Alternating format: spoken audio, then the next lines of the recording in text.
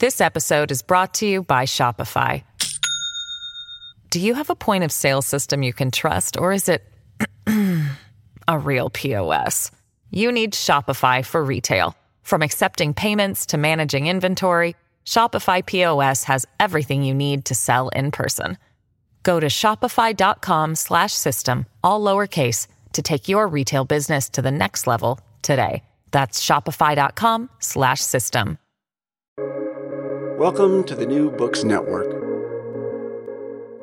Good morning. This is Susan Thompson of Colgate University, a host on New Books Network in African Studies, a channel on the New Books Network. Thanks for tuning in. My guest today is Peer Schouten of the Danish Institute for International Studies.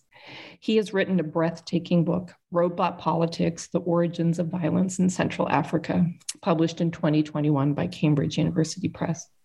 Schouten mapped more than 1,000 roadblocks in both the Central African Republic and the Democratic Republic of the Congo. In so doing, he illuminates the relationship between roadblocks and what he calls frictions of terrain. These frictions demonstrate how rebels, locals, and state security forces interact in the making or unmaking of state authority and legitimacy.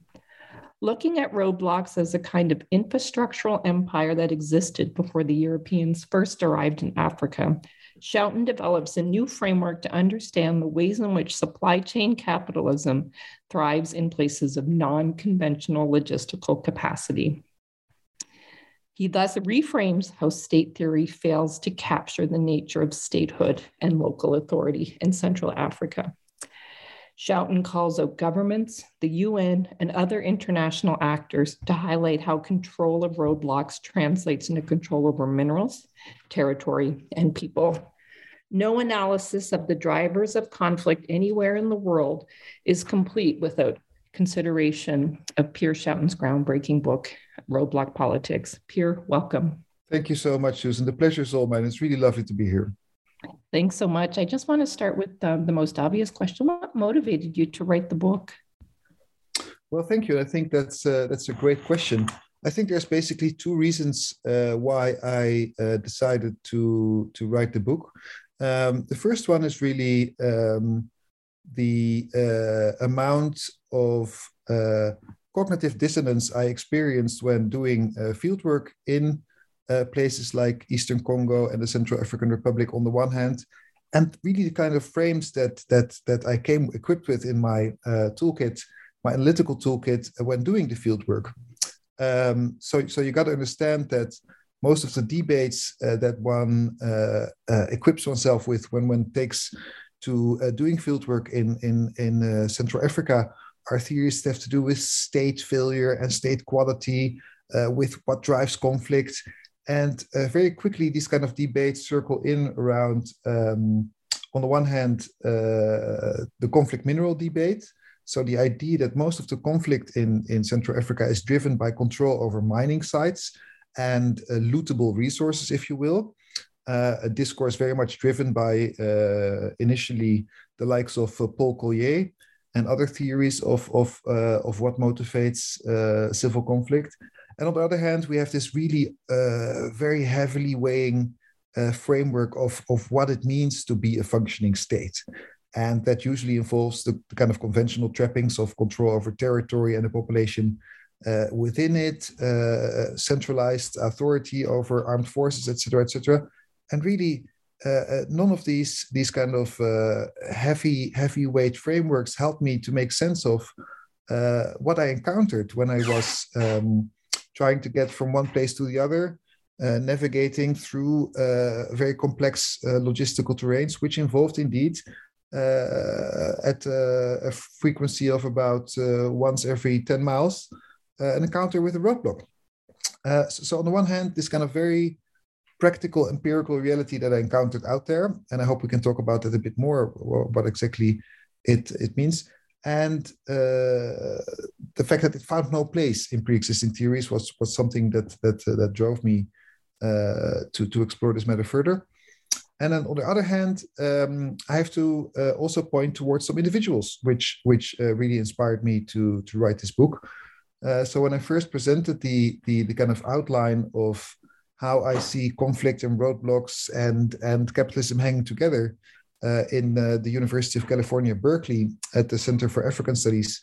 The head of African Studies, Leo Ariola, said, "This is such a weird history. I've never heard something like this before.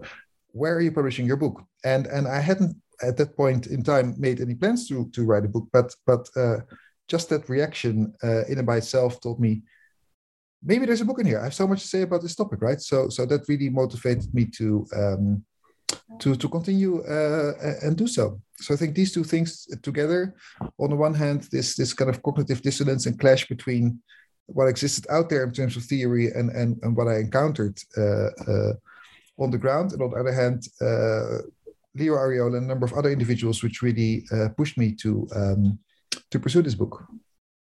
I love your answer for so many reasons. First of all, that sense of curiosity that should drive any intellectual project. I'm so happy to hear that. But also the role of mentors and other colleagues. That's just so great to hear.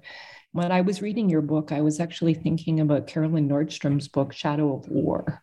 And I don't know if you've read it, but she writes about militarization and shadow networks, the political economy of shadow networks. And your book, to me, really illuminated, ground zero of these networks.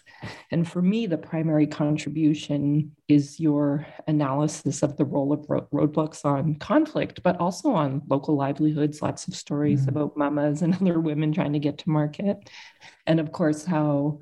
Right. I mean, just if I can... Yes, if I can intervene there, I think that's one of the other things which really pushed me to do this book, is that if you ask people in Eastern Congo or the Central African Republic, often in South Sudan, whether it's rural areas or urban areas, like, what is the main impact of conflict? What does conflict mean for you? What is the main thing you feel of it in your everyday lives? People will say, it's the costs of things. It's the unsafety at the roads. It's the roadblocks, right? So this was something that was so much in our face as conflict researchers. Yet because of these very heavy frames around conflict minerals, what we think, how the state should work, we just collectively chose to disregard something that was so blatantly in our face. So indeed, the everyday experiences of people living in Central Africa were another kind of driving force for me to pursue this book. Yeah, I think that's why I appreciated your book so much. And you have a very rich analysis in the second section, which we'll get to in a minute, about the role of rebels. And of course, Rwanda being kind of an unhappy neighbor and being sort of manipulative of local politics, and that individual and community perception of security, I think, is another great contribution of your book. And I wanted to start just at the very beginning. You speak of sovereignty as something that exists on a shoestring. So, road blocking as a kind of decentralization attempt. Can you explain to us how sovereignty, in political science and state theory doesn't really apply to Central Africa, and why it's on a shoestring? Oh, absolutely, yeah. I think what I try to do is just to imagine if I myself would be a state builder. If I want to build a state and I have limited means at my disposal, I don't want to waste all my energy engaging in state building. What kind of minimal form of the state would I pursue? And the kind of theories we have about what people do when they build states, so what we have about state making, is a fairly elaborate process, trying to control a whole territory and all of the people inside it, and then provide public services. Whereas I think if you look, the historical record will speak to you in that in most places and most times of the world, that's not what state builders, state makers actually do. If you have limited means, the most intuitive form of practicing, exercising a form of sovereignty is and has been, I think, almost always been a much more limited form of state making, one which basically boils down to setting up shop by the side of the road and forcing anybody who has the ambition to pass to simply pay up. And this doesn't go only for Central Africa, but it also goes for instance, Europe. I mean, in the Great Britain of the 19th century, I was stunned to discover that up until the 1850s, there were about 8,000, and I repeat, this is not a mistake, 8,000 turnpikes and toll gates spread over this territory. In France, there were about 4,000. Along the Rhine, this big European river, 62 toll points. And so even in the prehistory of the European state, right, before states controlled their transport networks, what state actors would basically do most of the time is simply set up shop, besides the road and use weapons to force people to pay a toll to pass. And so the kind of African experience that I try to foreground in this book, Roadblock Politics, is not in that sense a historical or regional anomaly. There's no kind of African exceptionalism to the point I'm trying to make, even though the phenomenon in Africa today of roadblocks is, of course, much out of proportion compared to how you might find it in other places. That's one thing I love so much about the first part of your book was that recognition that this is not an African phenomena. It just happens to operate in this way because of particular colonial and pre-colonial legacies. And I should just say for the listener that your book is actually divided into two parts. The first is the prehistory of the roadblock told through these European examples that you just mentioned, but also through Hongo and other mechanisms of control. And then the second, of course, is about the application of roadblocks and how they operate in everyday life in these two cases. Can you provide us a more robust prehistory for the listener? I'm thinking like beyond Hongo, of course, your concept of infrastructural empire, and of course, my favorite, the revenge of distance in chapter 4. Right. So I think that what you're looking at and what you're really grasping here very neatly is a kind of historical dynamic that I'm trying to outline, a kind of periodization in 3 parts, which hinges on this crucial variable, if you will, which is the infrastructural power of the state. And so infrastructure, road networks, railways, et cetera, is something fairly recent. I mean, until the early 20th century, most countries did not have very elaborate transport networks and thus could not exercise the kind of logistical power, deploying troops and state agents to all parts of their territory that we associate with the modern state. So before the 19th century, it was much more difficult for a state to practice sovereignty as we usually conceive of it. And instead, it made much more sense for states, and that's what they, I think, did in practice all over the world, is indeed sit down by the side of the road, maybe make a nice castle out of it, and basically levy taxes on long distance trade or certain products transiting through these kind of points of sovereignty, if you will.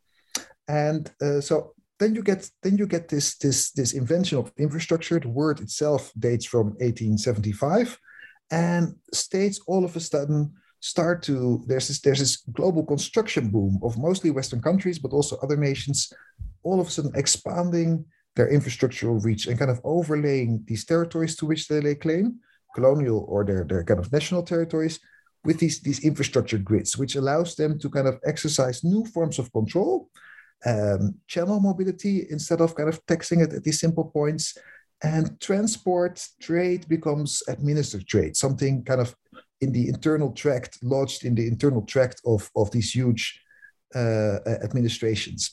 But, and this is where I think I disagree with a lot of analysis, for most people, that's kind of the end of the story. This is when the modern state got born, and ever since we've been kind of equipped with these infrastructurally strong states. So we should kind of take this idea of the state as this apparatus which controls its territory and population as a point of departure for analyzing any kind of place in the world. But in most parts of the world, since decolonization, the 60s, perhaps the 70s, structural adjustment in the 80s, the kind of infrastructural grids that had been developed in the first part of the 20th century actually start to recede. There's a lack of maintenance. There's often conflict, which kind of forces administrations to suddenly withdraw from their transport networks.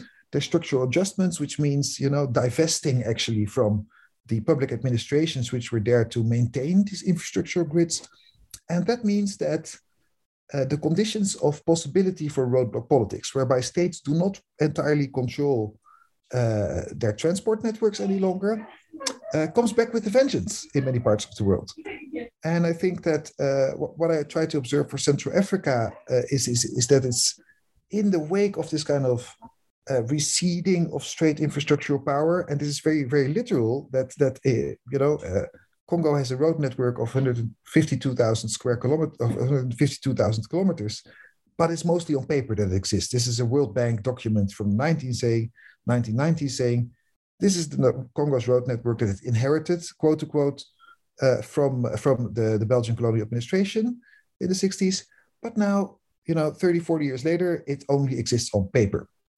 And that means that it's quite difficult to practice statehood as we understand it conventionally, controlling your whole territory and everybody within it and all the activities is fairly difficult if it's really, if it's just very practical to get from A to B. And instead, what it makes possible, these kind of disintegrated, dilapidated road networks, is that it's possible locally to force power out of the friction of distance that kind of exists everywhere across these national territories where the infrastructure grid has kind of withdrawn or has never existed, right? So basically, in the most general sense possible, I think that roadblock politics is something that can happen under two conditions. One is where states don't control the entirety of their transport networks. And the other one, and I think this is really important, is that it only makes sense to practice roadblock politics if capital is concentrated in the sphere of circulation and not in the sphere of production. If you're a Congolese farmer and you farm your products and you want to make money out of the kind of surplus you have translated into other goods, you need to take it physically on your back to a market. And the fact that you have to do that means that you have to go to the market means that it's interesting for someone or possible to stop you and say, well, if you really want to do that, my friend, you have to pay up. The same goes for minerals, right? In the soil or where they are extracted in Eastern Congo, they do not have much value. They only have value if they are taken to these global markets, right? The same with products like Nestlé or Heineken beer.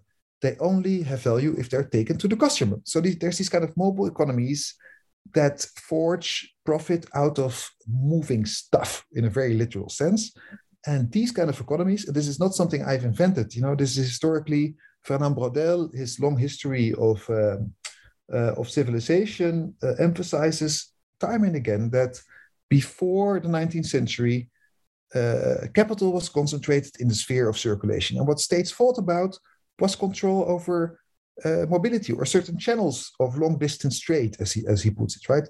And I think that, save for the 20th century, when we had some kind of form of industrial capitalism, we have reverted back after the 1970s to something, to a similar condition, which has been much better described by other peoples. And I really have to defer particularly to Anat Singh when she speaks about supply chain capitalism, and the way that she does so is really, really brilliant, is to say that we have now transformed into our global economy into something that is where capital accumulation is lodged into kind of disjunctured supply chains that move across jurisdictions, making profit from these disjunctures between labor laws, the cost of labor, and moving stuff right across these kind of disjunctured spaces. And I think that understanding roadblock politics therefore means that you have to kind of understand this form of capitalism on the one hand, and on the other hand,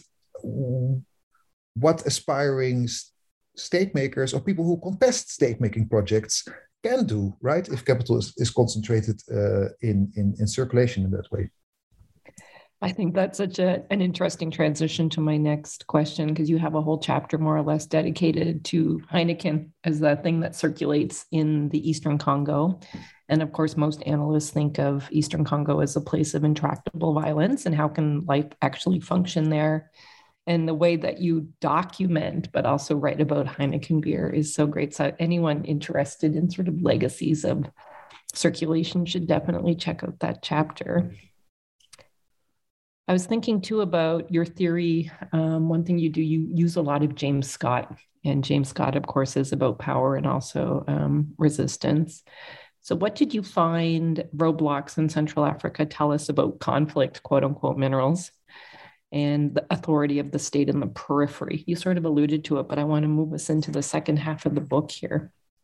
Yeah, well, I think that it's really important to emphasize that, you know, we have mapped over 1,000 roadblocks in Eastern Congo and in the Central African Republic. And in the first instance, what is a roadblock, right? It's this very simple, nimble kind of thing. But everybody can kind of envision how it looks.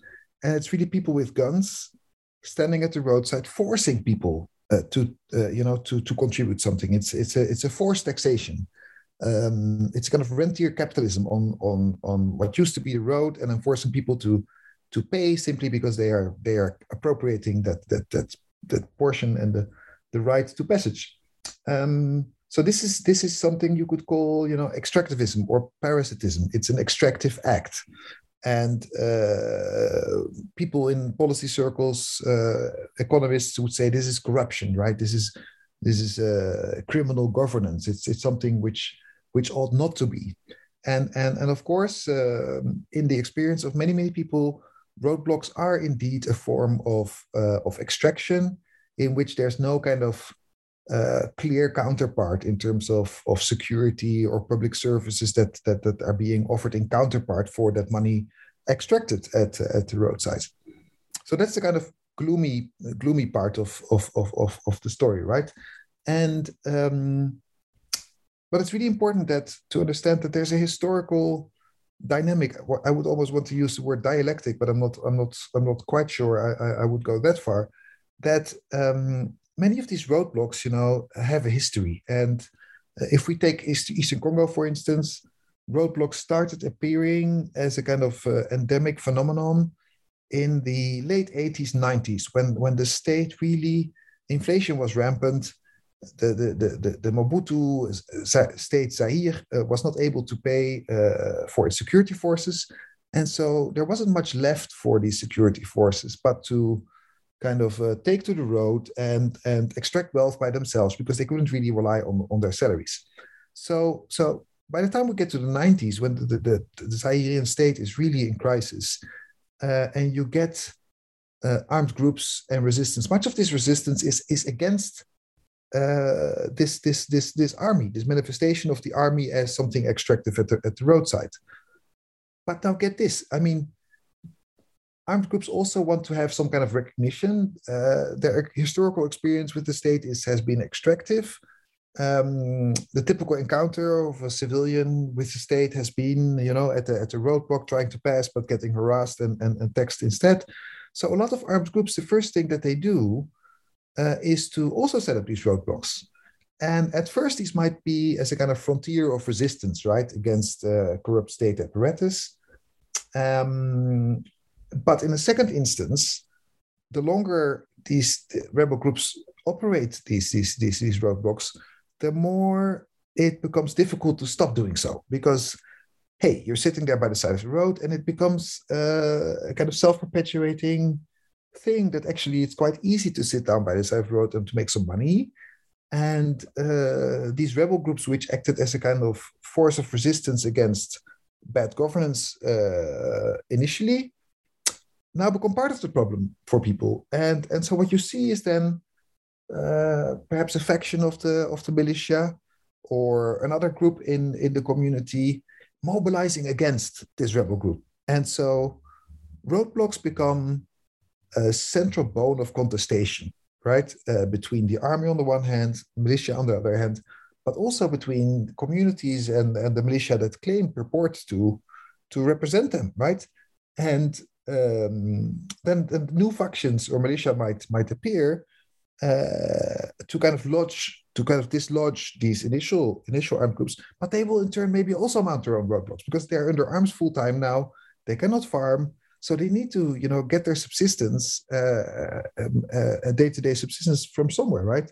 And the easiest thing to do of course, is to mount a roadblock. So the kind of proliferation of roadblocks in Eastern Congo, and today we're talking about like at least 800 in just 2 provinces, is part of this very complicated process, right? Of resistance, accommodation, and then again, resistance against these accommodations, and it even gets more complicated because Eastern Congo, the Kivu provinces about which I talk, is a patchwork of communities that have been displaced and that make claims to land, and they're neighboring each other.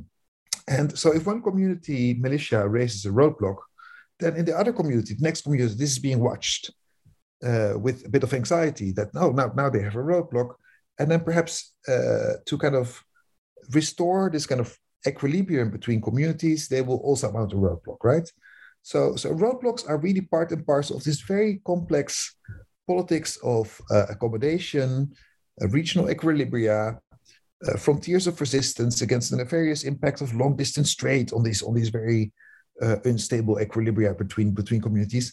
So that it's not just about imposition, it's not just about extraction, it's also about resistance, as you said, right? This episode is brought to you by Shopify. Do you have a point of sale system you can trust, or is it a real POS? You need Shopify for retail. From accepting payments to managing inventory, Shopify POS has everything you need to sell in person. Go to shopify.com/system, all lowercase, to take your retail business to the next level today. That's shopify.com/system. It's such an interesting answer, and I just wanted to direct the listener. You have this great section in the book where you use Catherine Newberry's analysis on how women who used to go to market, they were paying because there were services, the roads functioned, the grid was working, et cetera, et cetera. And then over time, it became too extractive, as you noted in your analysis, and these women felt resentful, and the local actors manning these roadblocks lost the support of those women because they lost the local resources that they felt they were paying for in lieu of state taxes. I think just bring that up for the listener, because of course you can't really study Central Africa without the Newberries in my mind anyway. I wanted to take like a little bit of a pivot here, if you don't mind. I attended many talks as I prepared for this interview, and I've been reading your book for about 6 months on and off. And I noticed in many of those talks that many people in the audience were concerned about the role of roadblocks in promoting violence and maintaining violence at the local level. Many people asked, shouldn't we just dismantle these roadblocks? And I always thought when I heard that, this seems to be like it's not really the point of your book, like what to do with these roadblocks. It's rather that roadblocks are part of a vital chain of local economies that in turn feed into and benefit from global supply chains and non-conventional logistics. So my question is, how did you take those comments? Like what kind of comments is your book generating? And what is the role of non-conventional logistics in understanding these supply chains, but also just the presence of roadblocks that you noted in your previous response to me are just so easy to set up? Yeah, right. I think it's a great question, and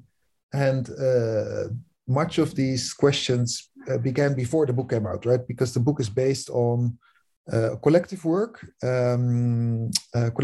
with teams of local human rights activists, researchers, community activists in Eastern Congo and the Central African Republic who work together with the Belgian NGO IPIS to really map this phenomenon. So we had teams going out, traveling all these minor roads, sometimes doing 10 days on foot through over footpaths in foresty landscapes and over hills, etc., to really create these maps. And so for the listener, if you want, you can access these maps interactively. We have created interactive web maps which are available online, which you can kind of click on any roadblock and get information, often a picture, on where it's located, what kind of things it tax, how many people are present, what kind of agents. So all this rich empirical material is very much a collective effort. And once we started out doing that work, of course, we did around consulting with relevant stakeholders in the Eastern DRC, and in Bangui, in the capital of the Central African Republic. And the first reaction we got from the UN was a kind of mild interest. So they invited us over to present the idea to map these roadblocks further inside this kind of air-conditioned container that is the typical UN office. And one UN high-level person, I won't mention the name, just freaked out. He was just like, these roadblocks are perhaps a nuisance, but they're not important. You cannot map them. It's not something that the UN should dedicate resources to. And I don't understand why we're even here having this meeting, wasting my time. And so that was a kind of shock, but it confirmed to me that basically we were onto something, because we rubbed conventional notions of what it means, right? To speak about what is relevant in this context, and that the perspective of the UN really did not chime with the kind of everyday experiences that our local researchers, but the more general population of these places did have. But once we did map all these roadblocks, and again, there's 800 in just 2 provinces, we presented these results. And the first thing we got from the head of office of the mission in Eastern Congo was, can you please give us the coordinates? We will clean up these roadblocks for you. And of course, there's an ethical thing. We can't, as researchers, share information which will then be used for interventions, right? It's an ethical code of conduct. So we would never do that. But it's quite interesting that the real answer to these kind of proposals should not be like we can't do so ethically, but what would it achieve to take away these roadblocks? Because it is based on the presupposition that if you take away the roadblocks, that thereby the problem of a kind of extractive economy of security actors would disappear. In other words, to put it plain and simple, the presupposition is that armed actors are stupid. If that if you take away the roadblocks, they wouldn't invent another way of extracting wealth, right? That's the same problem with the conflict mineral story. The idea is that if you just certify these mining sites and chase away rebels from the mining sites, then they will say, oh, well, shoot, that was great. We had a good time. Now we'll just stop. Of course not. People in Congo particularly are very creative, and they will always find ways around whatever you try to think of to disconnect certain economic activities from conflict.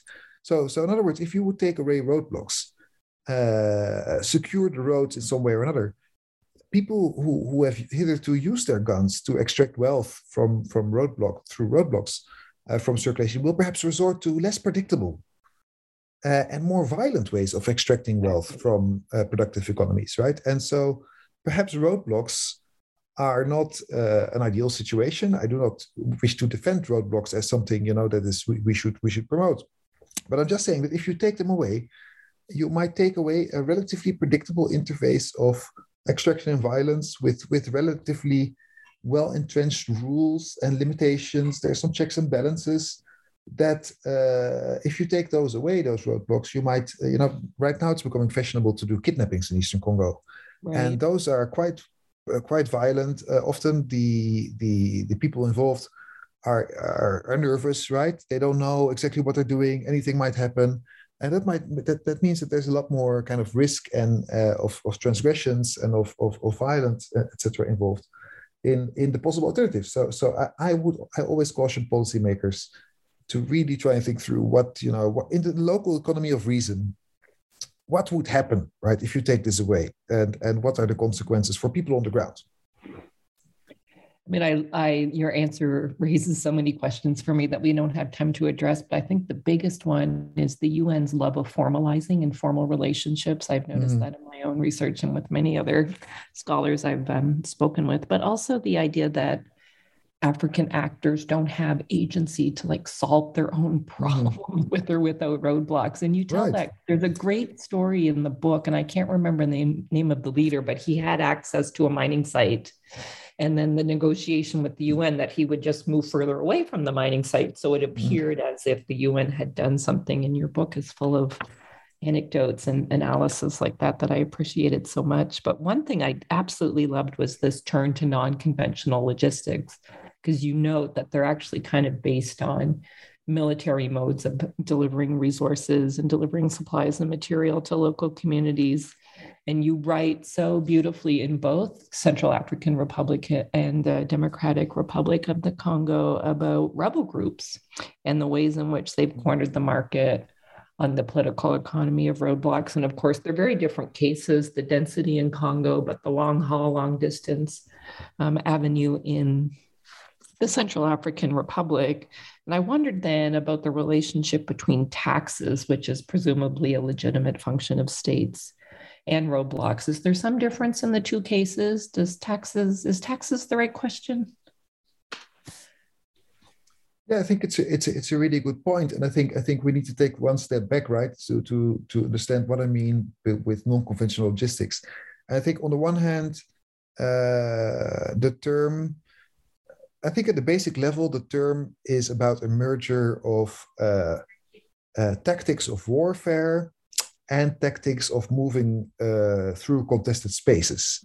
And that merger has been highlighted by other scholars than me, right? To speak about how logistics is perhaps, per definition, a kind of military invention. It's a military practice that has kind of moved into the civilian field, but not shedding some of its kind of military trappings. And so that I think if you look at the globe, more and more places, globalization or global trade is highly contested, right? You have piracy, you have cartels and gangs in Mexico disrupting trade routes for very conventional products. You have all these roadblocks in conflict zones and fragile states. And there's a lot of highway bandits in other spaces of Africa and other parts of the world. So overall, there's this kind of global frontline in which global trade is being more and more contested. And I don't think this means the end of capitalism, not at all. But I think that in a response to the fact that after the 90s, trade has moved away from places where states could guarantee the security of transport networks, and is now has kind of adapted to has found a new way of configuring global trade and how it's being organized across these kind of contested terrains without being disrupted. And the secret to it is what Anat Singh describes as supply chain capitalism, which is really something that insiders call they call it hands-off trade or something like that.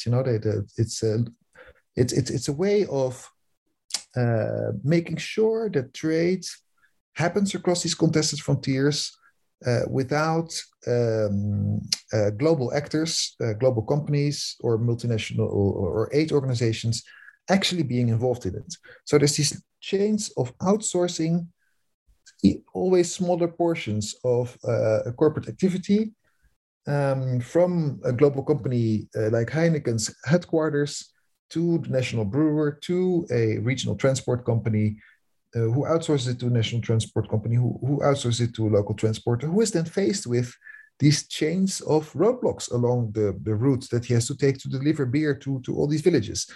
And so global supply chains have learned to work through local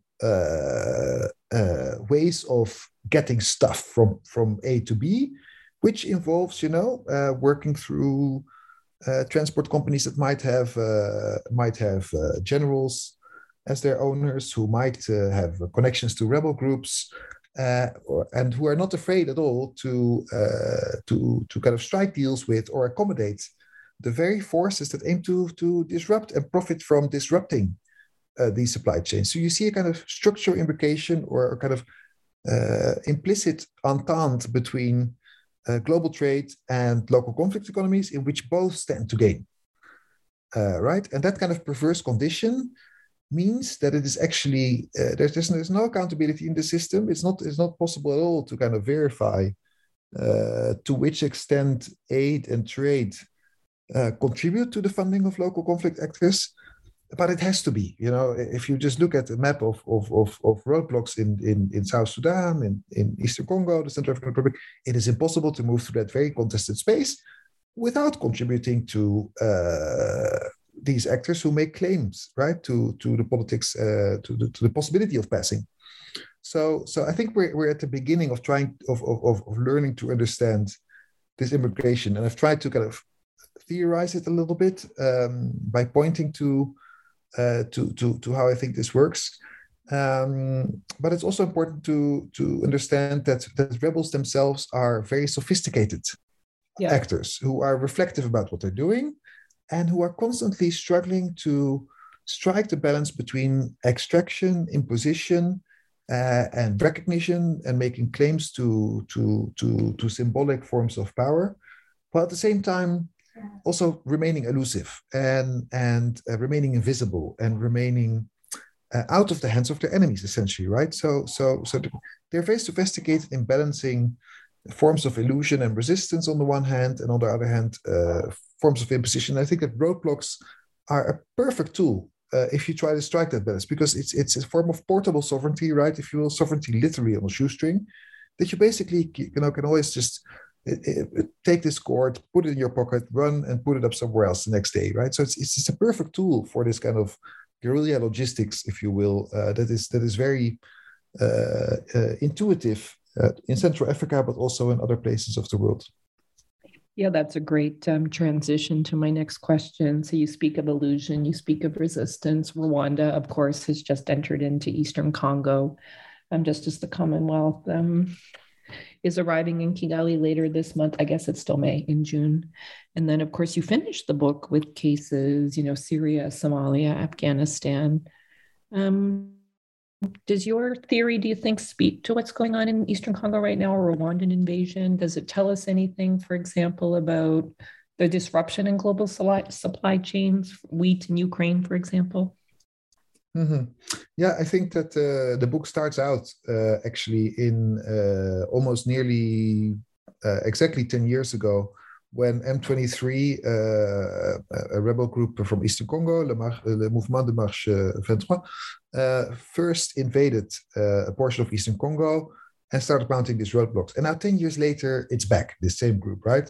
And this group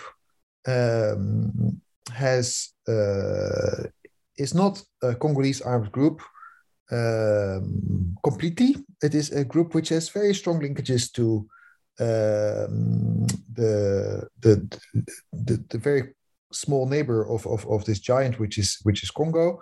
It is the eastern neighbor, Rwanda, which is a very small country, but which has a huge weight, disproportional weight in the geopolitics of the region, and which, since its birth, the kind of since the birth of the post-genocide state, Rwanda and Congo have been intimately linked, and I think that M23, it's safe to say, is a proxy for that influence. But it is quite important to underscore that the regional geopolitics in this area are so complicated, because on the one hand, Museveni has tried to expand its influence in Eastern Congo. It has sent Ugandan soldiers into Eastern Congo to chase the ADF, but also to secure trade and to build a road network in Eastern Congo so as to facilitate the extraction of timber and gold, etc., from the Eastern DRC to Uganda for further export onwards. That's just one of the big problems, is that much of the natural resources of Eastern Congo are being exported legally from Uganda instead of through Congo. So all the taxes are paid in the neighboring country, and so Rwanda and Uganda have their own problems. And when Uganda started interfering in Eastern Congo on invitation of President Tshisekedi, then Rwanda felt that leads to a kind of this balance in regional influence in Eastern Congo, right? So they need to correct that. And so M23 in Eastern Congo has in part to do with competition over crucial trade corridors and trade flows from Eastern Congo. Where do they go? Do they go to Uganda or do they go through to Rwanda? There's a few border points, Bunagana in particular, which, where trade could go either way. And for these neighboring countries, Uganda and Rwanda, it's quite significant which way teak and tropical hardwoods and all these minerals go, right? So not at least for the kind of balance of power regionally between these countries. So definitely there's something going on there which is really important and which has all potential to escalate. But I have to defer for this kind of big, geopolitical dynamics to people like Jason Stearns, Justine Brabant, and Sonia Rowley, for instance, who are much better at analyzing these things. Because as a researcher, I'm quite tall, but I'm always looking down, with my face down to the ground, and I'm much more comfortable speaking to people in rural areas and people who are not so involved in high politics. And so my analysis tends to kind of shun some of these higher level dynamics in favor of more local or more grounded perspectives and dynamics. But that said, I think that Ukraine has showed how the invasion of Ukraine had huge implications for global supply chains of wheat and grains, and now oil and gas, of course. And these only compound pre-existing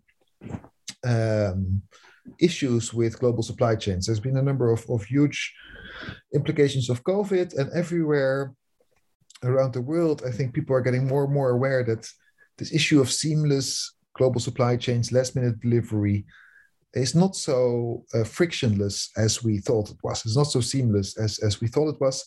And I think it might be possible that frankly speaking, that we are entering an era in which global trade is not so self-evident anymore, and in which it is more and more accepted that global trade is something fundamentally contested, deeply political, and imbued with its own problems, and in need of constant securing against the forces that try to disrupt it or feel that global trade in itself is, a disruption or a disruptive activity.